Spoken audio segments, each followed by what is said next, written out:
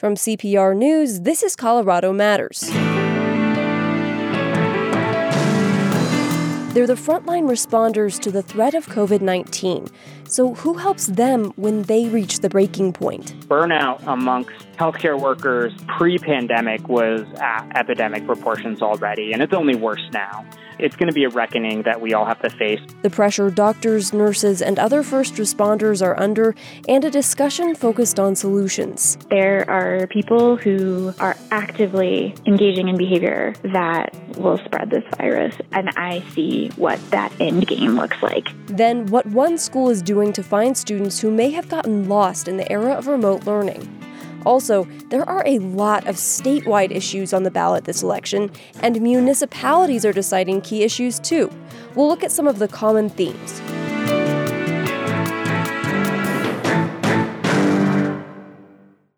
The majority of CPR's membership base gives monthly. Thank you to our Evergreen members for making support for Colorado Public Radio an ongoing priority in your budget. Your monthly donation is CPR's most reliable source of revenue, and it's put to work each and every day directly serving communities across our great state. This has been a year filled with unexpected change. As a member, you ensure that free access to news, information, and music remains unchanged. Thank you. This is Colorado Matters from CPR News. I'm Avery Lill.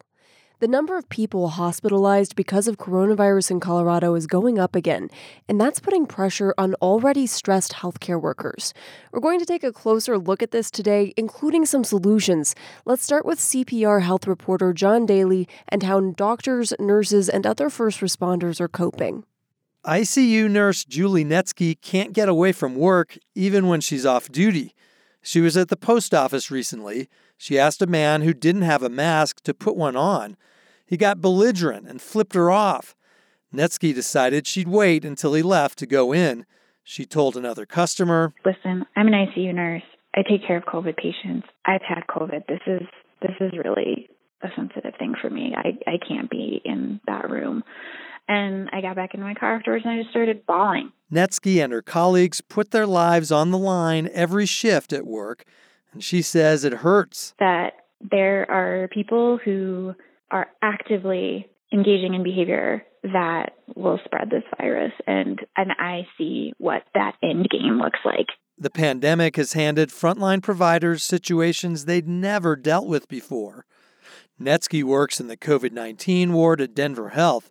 She recalls a conversation with the wife of one dying patient who couldn't say goodbye to her husband in person. Netsky had to explain treatment options had been exhausted. That's one of the heartbreaking things, is talking to these families who can't be there, and you are literally like the deliverer of hope, if there is any, and feeling like so much weighs on that conversation that you're having with that person. Some coworkers have dropped down to part-time. She worries others might leave the field. Often there's a lot to process, like a patient she's gotten to know, rapidly going from stable to super sick, needing a ventilator, unresponsive. Losing that human part of them, like the personality, the soul of the person, like you're just not interacting with that anymore. You're treating their body. That's a hard transition to witness. All that pressure is hitting healthcare workers who are already pushed to the limit. Reports have long documented the danger of chronic mental health troubles and PTSD for health workers. The virus worsened it across the board, says Dr. Anuj Mehta, a pulmonologist and ICU doc with National Jewish Health. Burnout amongst healthcare workers, especially in the ICU, pre-pandemic was at epidemic proportions already, and it's only worse now. It's going to be a reckoning that we all have to face. And Mehta says it hits workers all over the health system. Consider EMS teams, who probably have as close a view as anyone to the pandemic and its societal effects. Paramedic Peter Della Vecchia says since it started, the work is multiple levels of intensity higher than the normal baseline. Shootings, stabbings, and overdoses are up sharply in Denver. Della Vecchia says he's seeing more knockdown dragouts, requiring help from police. He recalls one recent case. His Denver Health crew went to check on a man asleep in a parking lot and he got attacked. And we're like trying to tell him, like, we're just the paramedics, we're just checking on you. And then it's like throwing elbows, throwing punches. The moment stuck with Della Vecchia. I think that kind of highlights the agitation and anger level that people have, where they're like just so stressed out that they're going to go out and like fight paramedics, right? People are just at the end of their rope. With the pandemic, the best way I describe it, it's like trekking through the destruction of the middle class. To cope, he runs, hikes, and meditates. Dr. Robert Lamb is an ER doc with UC Health in Colorado Springs. He says that more medical workers should consider things like exercise and therapy to deal with stress. I think it's a cultural challenge. In the profession of medicine, it's always kind of like put your patients first, and then we tend to neglect self-care. There is this culture that says that asking for help is a sign of weakness. He wants providers to have a personal crisis plan with warning signs and solutions and colleagues they regularly check in with. So I like to think of what we've done as mental health PPE. The hospital also encourages patients who survived COVID-19 to share their stories with those who helped save them. So when you walk into, before you work your shift, some of those entrance points, they've done a really good job of posting all those wonderful pictures, all those letters, and trying to put that in front of the healthcare teams as they're going to start their job. I think that does matter. I think that makes a big difference. He hopes the pandemic inspires health systems to do more about mental health and realize what healthcare workers live with every day. I'm John Daly, CPR News. And John joins us now to talk further about the mental health challenges of frontline healthcare workers in the time of COVID. Hi, John. Good morning, Avery. And Maria Gonsalves Schimpf, a psychotherapist and strategist with the RISE program at Denver Health. It offers mental health support for healthcare workers and their families 24/7. Hi, Maria. Good morning. Thanks for having me. Maria, John described the situation in this story. What are you seeing? Well, certainly we know that mental health challenges among our staff and providers in our Denver Health community really parallel what we're seeing among healthcare organizations across the country in the time of COVID. And tell me more about what it is you're seeing. Well, certainly there's enormous psychological distress as it relates to the COVID environment. Fear and anxiety compounded by worries about families and loved ones at home make it especially challenging to show up to work feeling resourced and as though you are prepared for the day and for the shift. There are new demands and roles. People are certainly feeling deep depletion and exhaustion, and there's some extreme physical and emotional fatigue that is coming along with navigating the complexities of a personal and professional needs. Right. We've all been dealing with this for so long, and the healthcare workers know that more than anyone. John, what kind of data do we have about mental health stress in healthcare? Well, Avery, a lot of that research is still emerging, and it raises alarms, but one large national survey found 42% of doctors reported they're burned out, and that poll came out in January before the pandemic started. Specialties listed at the top include some of the most stressful and ones that are treating a lot of COVID patients now, and that includes critical care, emergency medicine, family medicine, and internal medicine. Also, you hear talk of a silent epidemic of suicide. Studies have shown doctors are at much higher risk of suicide than the general public, and the same is true for nurses, EMS providers, police officers, firefighters, et cetera. And again, that research is from before the pandemic, so this is a serious problem. And Maria, you talk about the exhaustion, and there's this idea of moral distress. Can you talk a little bit more about that? Sure. So often in healthcare, we're needing to move forward in the delivery of care in ways that are in direct conflict with our moral and ethical values as a result of any number of complexities within a system that are not within our control. And so, for instance, we might know that a loved one it should be welcomed at the bedside of somebody who is in the ICU and very, very sick. And yet the current state of things within the context of COVID don't allow for a large number of visitors in any healthcare system at this time. And so there's some deep conflict internally that many healthcare providers experience when wanting to do what is right and good and moral and knowing that there are external constraints that don't allow them. And we know that these deep feelings of distress, that they're a big problem made worse by the pandemic. Maria, how has COVID-19 really changed the landscape in terms of people being able to cope in the ways that they used to? Well, certainly the places we would go to resource ourselves and fill ourselves prior to COVID often are unavailable to us now. And so that's particularly concerning when we think about caring for ourselves within COVID-19. We also know that sustaining joy in work is so important, and this requires us to have permission to feel and experience a full range of emotions. And that means that sometimes we need permission to feel gratitude and grief simultaneously. And our feelings are not irrelevant, as so many of us are taught in school, but they're important and purposeful. They don't get in the way of the care that we provide, but they're actually necessary for resilience. Okay, Maria, we know that health systems have been building programs to help providers deal with these stresses and these conflicting feelings in their work. Tell me about RISE. Thank you so much for asking. We know that law enforcement and the military have had robust peer support programs for some time. But we took 2 years to launch a peer support program specifically for healthcare personnel, as we know that in many ways, healthcare personnel are also in high exposure professions. And so we launched in January, not knowing that COVID was waiting for us. We were trained by Johns Hopkins. This is a program brought to healthcare systems by the Maryland Patient Safety Center, and then expanded pretty robustly in March when the pandemic hit. And you're talking a lot about peer support. This program even has peer responders, right?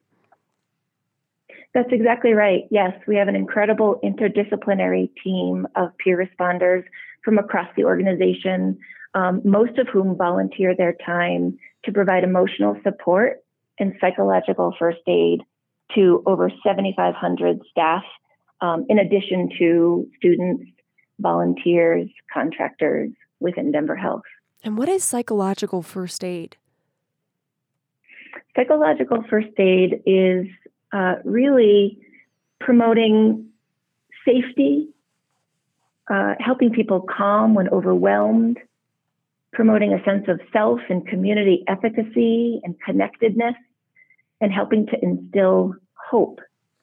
So much like the reference to PPE that was made in the segment, we're really working to help connect people to resources that may be supportive to them for the long term, and calming and orienting them in the moment of their distress. And John, let's get into that idea of stigma that we've mentioned before in your story. Traditionally, doctors and other frontline workers are known for trying to power through, perhaps not to seek help. How do you see this program changing that? Yeah, I think it's critical, right? We've heard this from doctors, nurses, and other frontline providers for years that this is something that often isn't talked about, that the kind of culture has long been, we want to try to power through this. That's just kind of the way that we're built. And a lot of people maybe can do that for some time, but it's hard to do for a long time. So I think it's really critical, from what I understand, that these programs help the providers overcome that stigma and really normalize the idea of seeking help. And it seems like programs like RISE and others and other health systems are really kind of set the table for the providers to come for help and be able to talk about what they're going through. And Maria, do you worry about a wave of mental health troubles as the pandemic continues or even after it ends?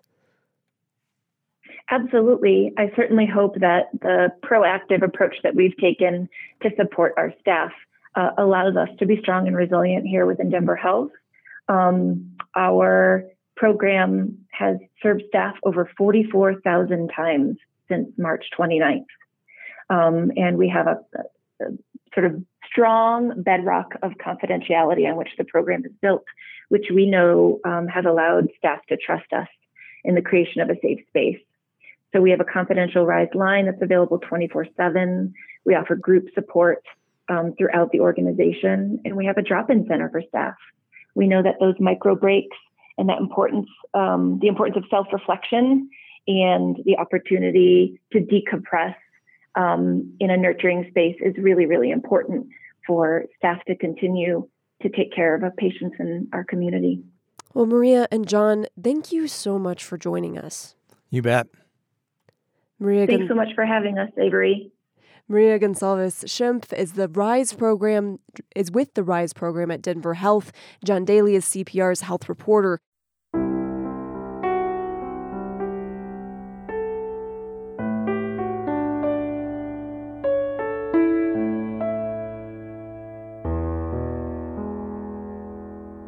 With many students learning remotely across the state, schools are facing a big attendance problem. Some students just aren't logging on. CPR education reporter Jenny Brundin follows one Denver middle school dean who's working to track down his missing students. And take it all the way down there, Sheridan. I'm with 8th grade school dean Dino Reyes and a couple other deans checking up on students teachers have flagged, kids at Lake Middle School who haven't showed up online in a while. At the beginning of the year, attendance averaged 77%. Might as well roll up on Mr. Chavez too, bro, since that's down the street. The guys check in with the grandfather of 2 6th graders new to the school. The father's at work. They have experienced a whole lot of trauma. And mom just died this year, and the dad's been trying to balance work. The dad says they're on the laptop when he leaves for work, but the school doesn't see the girls logged on. Back and forth it's gone. Grandpa gives them permission to swing by the girls' apartment. Reyes jokes enough time to quick log on. He explains in an upbeat way that they're just checking up on them, making sure they have Wi-Fi, because teachers haven't seen them log on, and how can the school help? The older sister, 14-year-old Nevaeh, speaks up. I've been sitting with them all day, and they've been on their computers. Yeah? Okay. Well, it's cool. Like, you guys aren't in trouble, so, like, it's just, we're just here to be supportive and just have your back. Nevaeh says the girls would do better at the school. Reyes says the school is trying to make it easier to get to its remote learning center. Until then, a nudge. What's funny, and a lot of cats don't know, that the district can see every single website that y'all go in. They know when you turn it on, they know when you turn it off, and they know when you're logging in and when you're not. The 11-year-olds are quiet, but Alyssa finally says this about online learning. It's sometimes hard, and sometimes I don't know what to do. The guys hand them T-shirts, tell them to call if they need help, and walk silently back to the car. So, because I don't know them, you know what I mean? That's the first time I ever met them, so it's going to be hard to, even jam them up, you know what I mean? Hey, man, I know y'all ain't getting on. Clearly, y'all are here on Netflix right now chilling. The situation doesn't deter Reyes. It inspires him. He sees the effects of isolation on the students, isolation from friends and adults other than parents. It's our people. This is our community. This is our culture. This is our responsibility. Reyes knows the best executed lesson plans won't get all students logging on. There are other reasons some kids would show up to school. It's the culture he and staff members created inside the school starting 2 years ago. Back in 2018, Lake was considered the worst school in Denver on the ratings. Others were in charge of improving academics. Reyes had to shift the culture. My goal is to get buy-in.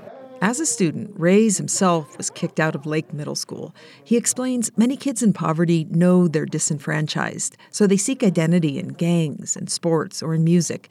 He knew the school needed an identity to say, this is who we are, this is what we do as knights. The school mascot is a knight. The school looks like a castle. So 4 virtues, honor, hard work, generosity, and humility, became the new pillars on full display every day at school. Using our virtues in our daily vernacular, are you being honorable? Making sure that they know what that is, know what that looks like when it's exemplified. So we want them to embody those traits.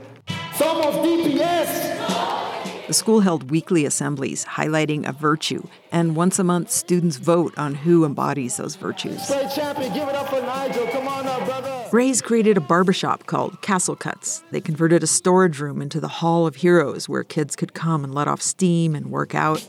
There's a DJ school and 3 school gardens. They built pride in the kids' neighborhoods and who they are. We're from Sun Valley. We're proud.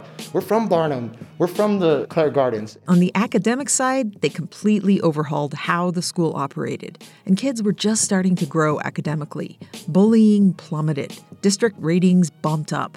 This spring was going to be big. They'd planned big events for families, and then everything changed. The culture that kept kids in school disappeared. All right, so this is John. I think what the note was, he was just struggling to get on. Back on the road, Rays explains all the layers of why some kids aren't logging on now.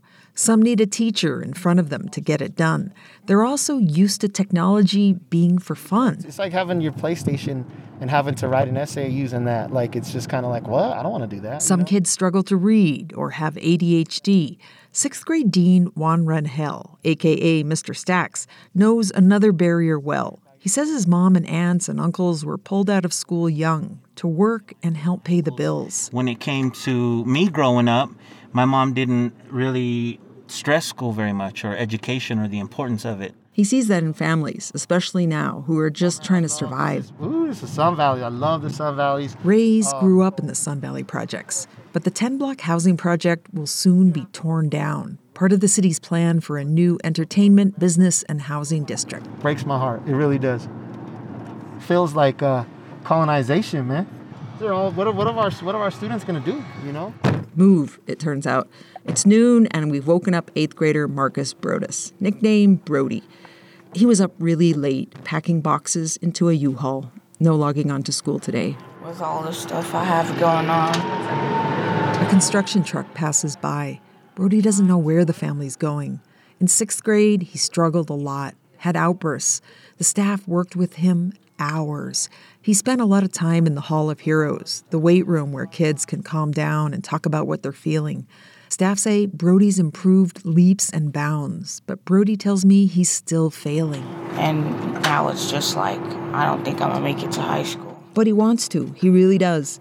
Maybe he could be a cop one day, he says. It just seems like I'd get to see more of the city, learn more. From Brody's front door, you can see the city's towering skyscrapers about 3 miles away. He's glad he went to Lake. They have a lot of caring people there, so if you go there, try to do your best. He says Rays is one of the nicest people he knows. He cares more than most. You make me cry right now, Brody. You make me cry today. I just want to come and smile. Love you, bro. Rays gently urges him to tune into school tomorrow. And if you want to come by to the school tomorrow, if you need a ride or whatever, just tell your mom to text me, okay? All right. All right, love you, bro. Love you too. Until then, Mr. Rays will keep checking up on his kids, putting out videos of his visits in the neighborhood. Hey, what's up, everybody? It's Mr. Reyes over here at Lake Middle School. Remember this. This is who we are. Remember the fun we had. Remember how passionate we are for this community. And he remembers Lake's motto that he rediscovered in an old library book from the school he once got kicked out of. Semper Dienceps. Always forward. I'm Jenny Brendine, CPR News. Lake Middle School reports its attendance reached 94% last week. When we come back, a closer look at some of the municipal issues voters will decide this election, from broadband to marijuana. I'm Avery Lill. This is Colorado Matters from CPR News.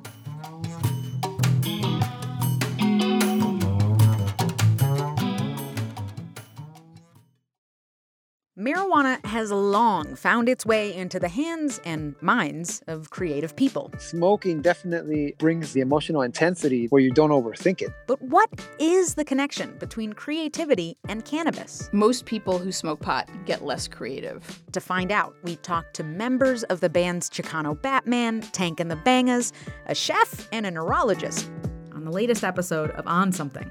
Find it on Apple Podcasts, Stitcher, or wherever you listen. This is Colorado Matters from CPR News. I'm Avery Lill. Colorado ballots this year are long. There are 11 statewide ballot measures, then there are all the local questions. There are too many to highlight each city's on the show, but Colorado Matters producer Allie Budner joins me to talk about trends and highlights and a few of the common issues popping up on local ballots. Hi, Allie. Thanks for being here. Hi, Avery. Thanks for having me. Allie, are there some common threads in the local ballot issues around the state? Yeah, I got a bunch of info from the Colorado Municipal League. They look at all the municipal level ballot issues and they compile a list of which cities and towns are dealing with which kinds of questions. Some of the interesting ones this year include gaming, broadband, and marijuana. So let's start with gaming. There are a couple of statewide ballot issues to loosen restrictions around gambling. Then several towns have their own ballot initiatives. Yeah, that's right. Amendment C and Amendment 77 are both on the statewide ballot. It's 77 that Colorado's 3 gambling towns have their eyes on. Currently, there's a $100 maximum wager statewide, and Amendment 77 would hand over control of gaming decisions, like about bet limits, to the city in those 3 towns, Cripple Creek, Blackhawk, and Central City. It would allow them to eliminate any ceiling on bet amounts and just to make their own rules around those amounts and around which games are legal. So each of those 3 towns have their own ballot questions to say if 77 passes statewide, they want to be able to start mobilizing on those new rules as early as possible.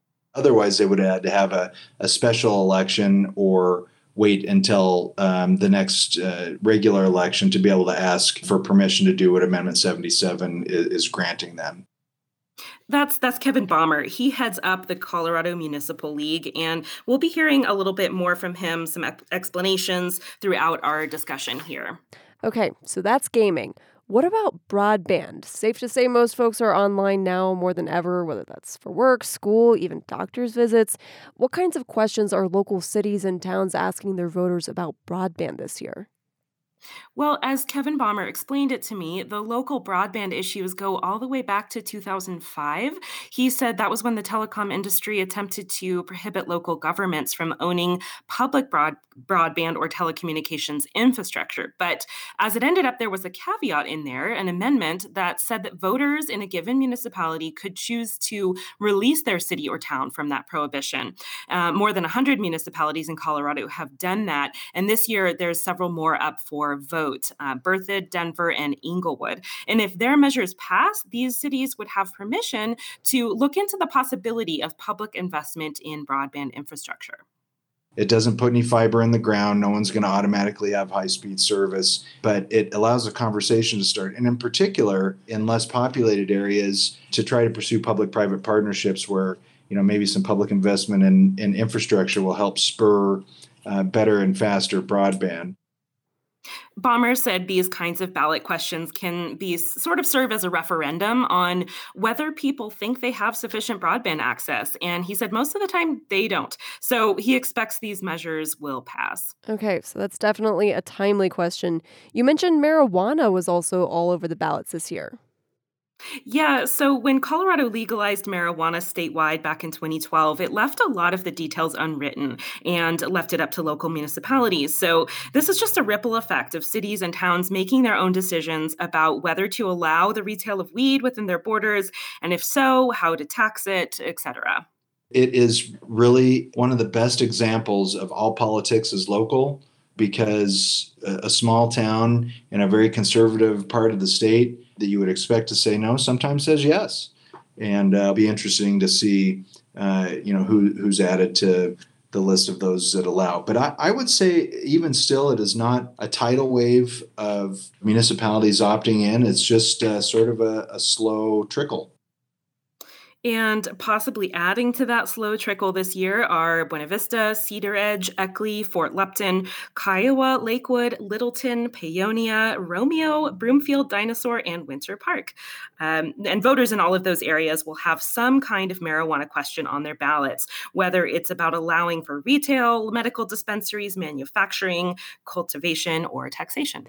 I love that he said all politics is local. That's exactly why we're talking about local ballot measures. Is there anything else that you want to highlight?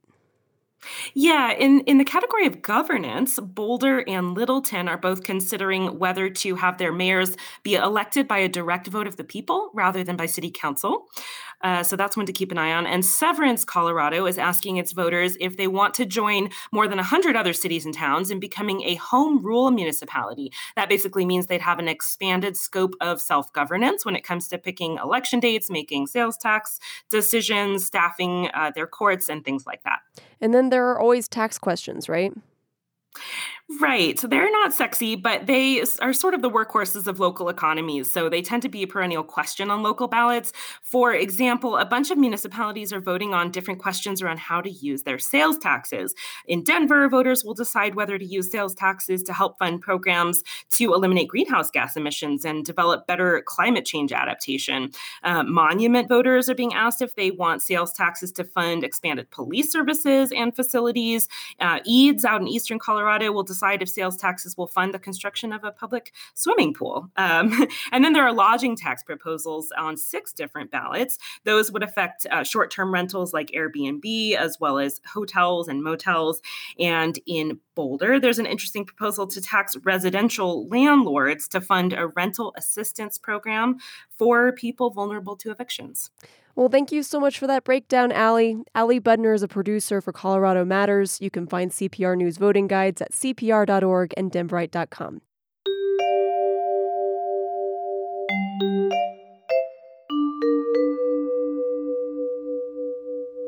Election Day is 2 weeks from today, although voters can cast their mail-in ballots now.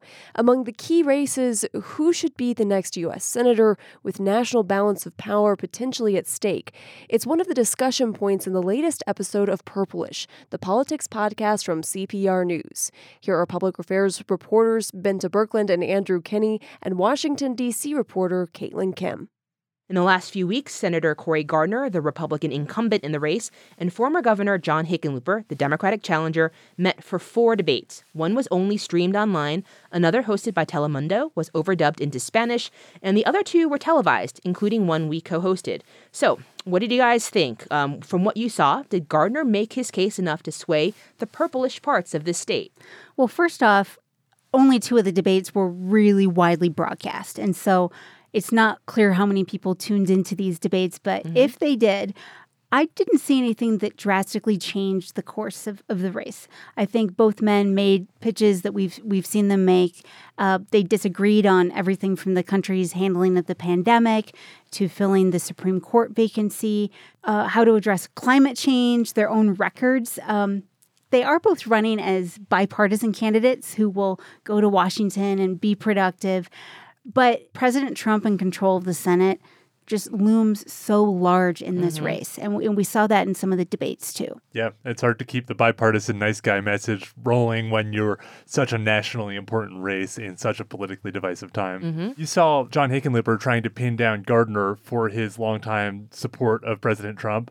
And meanwhile, Gardner tried to reflect it right back by pinning Hickenlooper to this discussion about, are they going to expand the Supreme Court? Is he going to join Democrats in changing some of the rules of governance? Right. And I think for me, the question that was the most telling and showed sort of the corner that Gardner was backed into was the ethics and morality question. But I'm curious whether you believe that your opponent here is a moral and ethical man. Mr. Gardner, do you believe that of Mr. Hickenlooper? Well, thank you. I have grave concern with Governor Hickenlooper. It's a yes or no question, sir. I have grave concern about his contempt, how he can stand in front of us and say there are only 2 charges. We're not going to filibuster the yes or no. Thank you.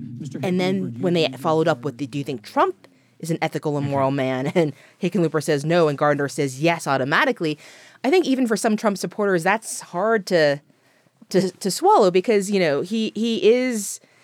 is flawed. I think we could all agree he's a very flawed person and candidate. You hear that from plenty of supporters. Yeah. I don't like what he says or does as a person. Exactly. And I think that's again, like Gardner can't show a lot of daylight between him and Trump. And that question for me sort of summed up the corner that he got backed into or has backed himself into, however you want to put it. Yeah, I think Gardner's done a good job of highlighting some of the policies he's passed and things he's done in Colorado, whether it's the Great Outdoors Act. But for some voters I've talked to, it's not even about that. It's bigger than that because this is a key race that determines which party controls the Senate.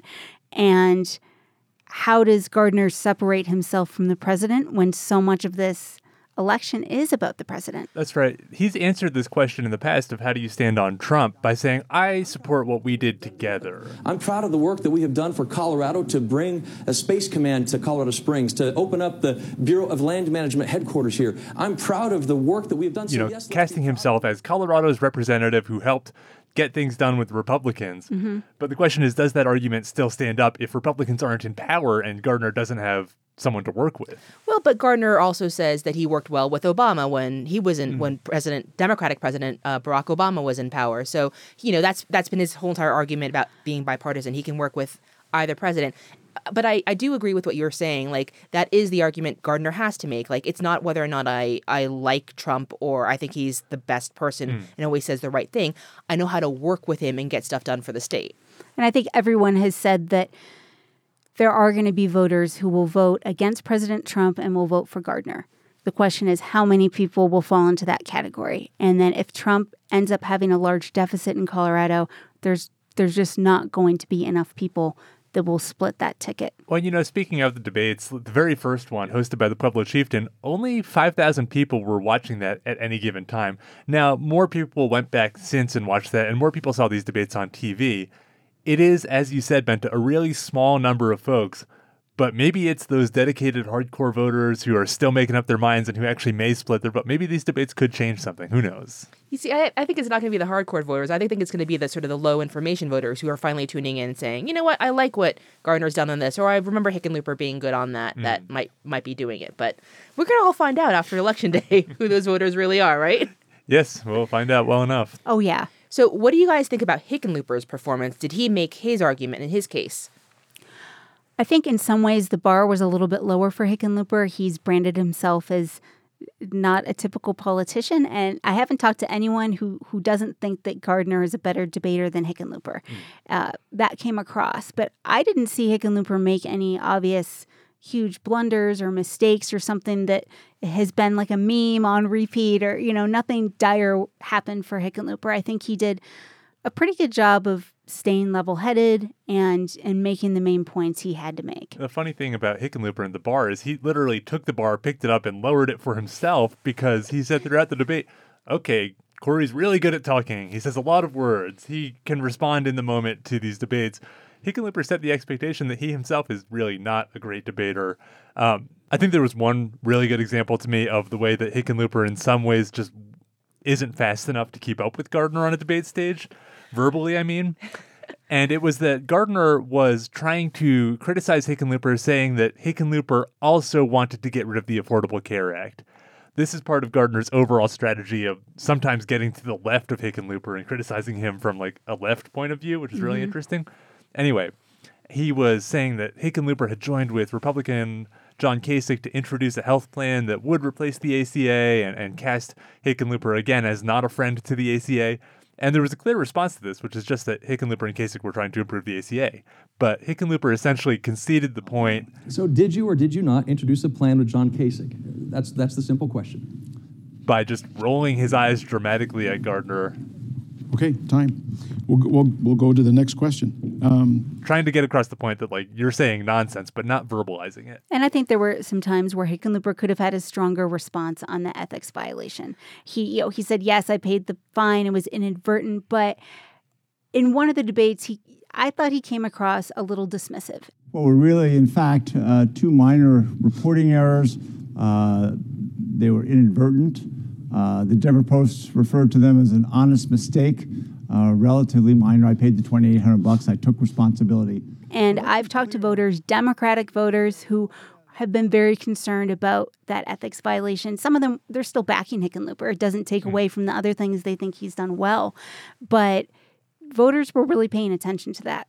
Well, that has been like the main ad. Like every time I turn on a TV or I watch YouTube in Colorado, it's Hickenlooper ethics violation, some ad along those lines.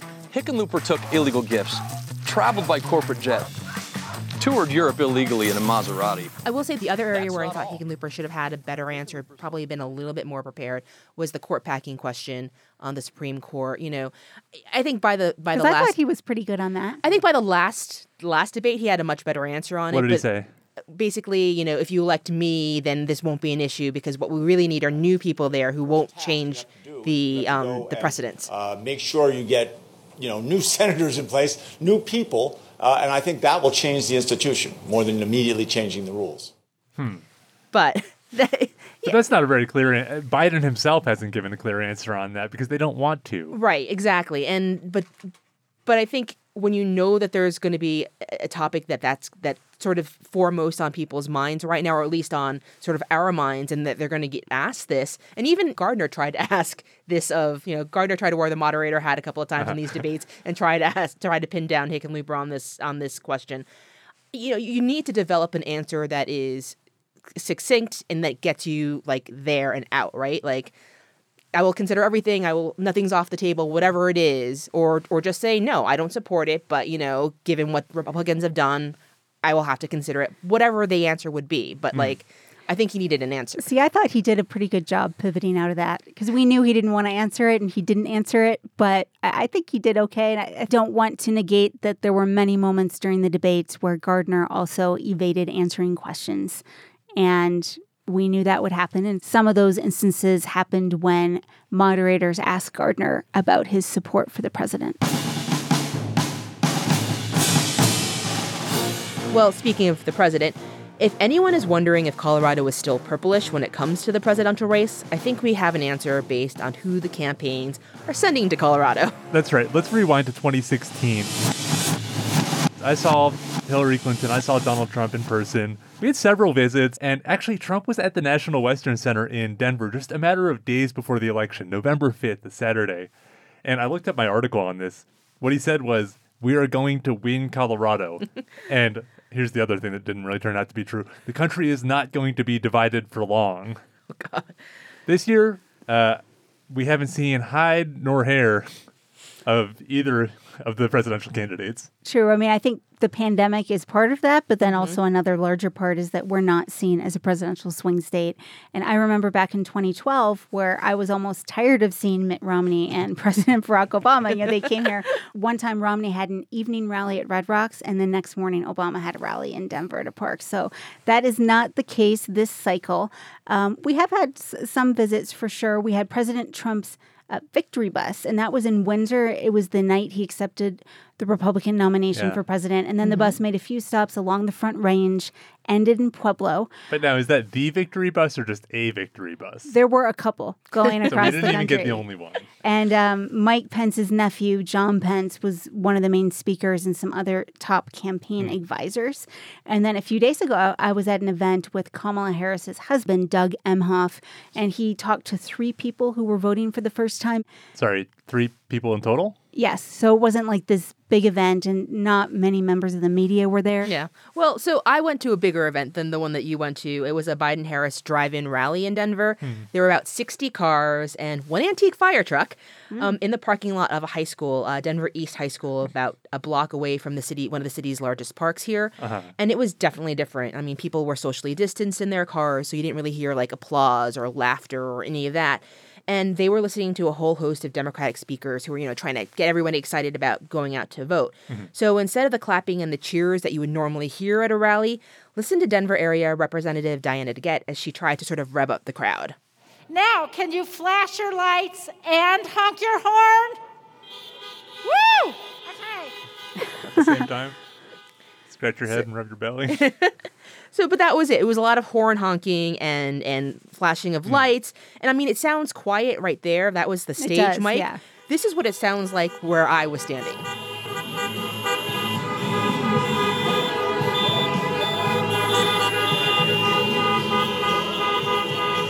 My ears were hurting by the end of the event. I had a little bit of a headache.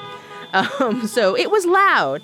But I'm not sure events like this are really kind of resonating as fun and as kitschy as they kind of are. Andy, what are you hearing from voters about events like this? Are they on their minds? What are they telling you about the race? I don't think that anybody is really attending these events. I mean, how many cars can you fit in a parking lot to honk? It's more to create the display of doing an event. It's not so much about the traditional thing of fitting tens of thousands of people in an arena and getting them revved up. I mean, right. There was a person, I still remember it because it ended up being a great story. I mentioned this Romney-Obama rallies. I talked to a voter who was undecided who went to the Romney rally. The next day went to the Obama rally. And we were lucky because we were a state that had these candidates coming, but that helped him make his mind up. And then I interviewed him after the fact. But you're right, those events were actually thousands of people and, a sense of community and hearing from the candidate. And, we're not seeing that this cycle. Part of it, like you said, is the pandemic. The other part is, again, just not much of a swing state at this point. We're getting the relatives of the vice presidential candidates. And I'm curious, though, Andy, now that ballots are pouring in, are there undecided voters out there? You've been talking to them this week. The rare thing known as the undecided voter does still exist. I stopped by the High Bid Auto Shop on Sheridan Boulevard in unincorporated Jeffco, and I actually stopped in because they had an enormous billboard about one of the ballot measures right on top of them, and I wanted to see what they thought of it. But I ran into Joe Pineda, and it's his family business, and the way he put it was he was a Trump voter in 2016. He gave me the line you hear quite often about kind of not always liking what he says, but liking what he does. Yep. But he seemed thoroughly undecided. He actually surprisingly likes both candidates. And it seems like he's going down to the wire. I'm sure a lot of people feel this way. And I asked him what it was going to take him to actually make up his mind. Oh, my God, I got to go in there. I got to go somewhere in a dark room and just scream is what I got to do. And then hopefully when I'm coming out, I got a decision to make that, that the best man win. You know what I mean? I think I sit on the sidelines with many Americans. A lot of people are sitting there like in awe right now, really. I'm curious, if he's not sold on the president and voting for the president again, why not? He didn't point out anything he particularly disliked about Trump. He didn't home in on the coronavirus or anything. He said that his big thing was wanting to see what you've done and what you've accomplished. And it seemed like he actually had positive feelings about both candidates. That is a very unique voter. Right? Yes, that is. I like the idea of a primal scream and then deciding, having that flash of recognition. This is who I'm going to vote for. I think what part of it was, like, he mentions feeling like he's on the sidelines. And it's that this is a voter who's gone both ways in the past and now sees the level of vitriol between parties and doesn't really know what to believe, I think. I think I've seen fewer voters who were undecided on the presidential race, but I've talked to many more who were undecided on the Senate race and maybe, farther down the ballot. Yeah, I'm with Benta. The Coloradans I've been talking to, presidential, they know it's down ballot. There's still wiggle room, I think, and a place where candidates can still make their case. That's definitely the biggest question here in Colorado is what happens after the top of the ballot. And even though a lot of people are already voting around the country and in Colorado, things change so rapidly, and we don't know what's going to happen in the next week or two that could change the trajectory of any of these races. So speaking of people already starting to vote, ballots have gone out. They're starting to get returned as of October 14th. About 300,000 ballots have been returned in the state. About 46% are registered Democrats, 33% are unaffiliated, and 19% Republicans, registered Republicans. What do you guys think of those numbers? Well, that is a very early number, so it's going to be hard to draw too many conclusions. But that would seem to show a lot of Democratic votes coming in early, and the question is why. Yeah, I think there's been a lot of enthusiasm on the Democratic side from certain people. Just they cannot wait to vote in this election and vote against the president. This is a pretty high rate of return already for this early in the voting process. Mm-hmm. I've talked to some Republicans who were planning to vote by mail, but maybe some people are waiting till later to drop them off. And keep in mind, we've got such a long ballot with so many initiatives. Yep. That also takes time. So I guess I don't want to draw too many conclusions other than we can say we're seeing some Democratic enthusiasm. Yeah, it's an interesting reversal of the usual trend, which is that we see Republicans in general vote in high numbers early in the race and Democrats catch up a little bit later. So as to why Democrats might be coming in so strongly early, again, could be enthusiasm, but we should keep in mind it could be maybe it's just there's more ballot boxes for dropping ballots off, or maybe Republicans are feeling more distrustful of the mail. Yeah, well, I think this goes to sort of that last point is the Republicans, at least when the top of your ticket has been making all these claims against voting by mail, are we starting to see some of that? And I know, while Trump has made these claims, other Republicans have said, we want our voters to vote by mail as well. We want them to return these ballots. And I'm wondering if if maybe that is part of why the numbers are so low for Republicans right now. It'd be interesting. It's a really good question, but we know that many Republicans here have strong faith, especially in the ballot drop box system. So I don't know. We'll have to see how other states behave, and we'll have to see what happens here in Colorado over the next few weeks. True. Maybe people's actions are different than what they're saying, because locally people are saying that they do feel comfortable with our voting system. The county clerks haven't done this before, but they even put out an informational video to try to dispel some of the misinformation out there. Well, as long as we're speculating, maybe Republicans are still undecided about those bottom of the ballot races or have more questions about, point being, there's a lot of factors. I wouldn't read too much into this yet. That's an excerpt of Purplish, the politics podcast from CPR News with Binta Birkeland, Andrew Kinney, and Caitlin Kim. You can download Purplish wherever you get your podcasts. Thanks for joining us today. I'm Avery Lill. This is Colorado Matters from CPR News.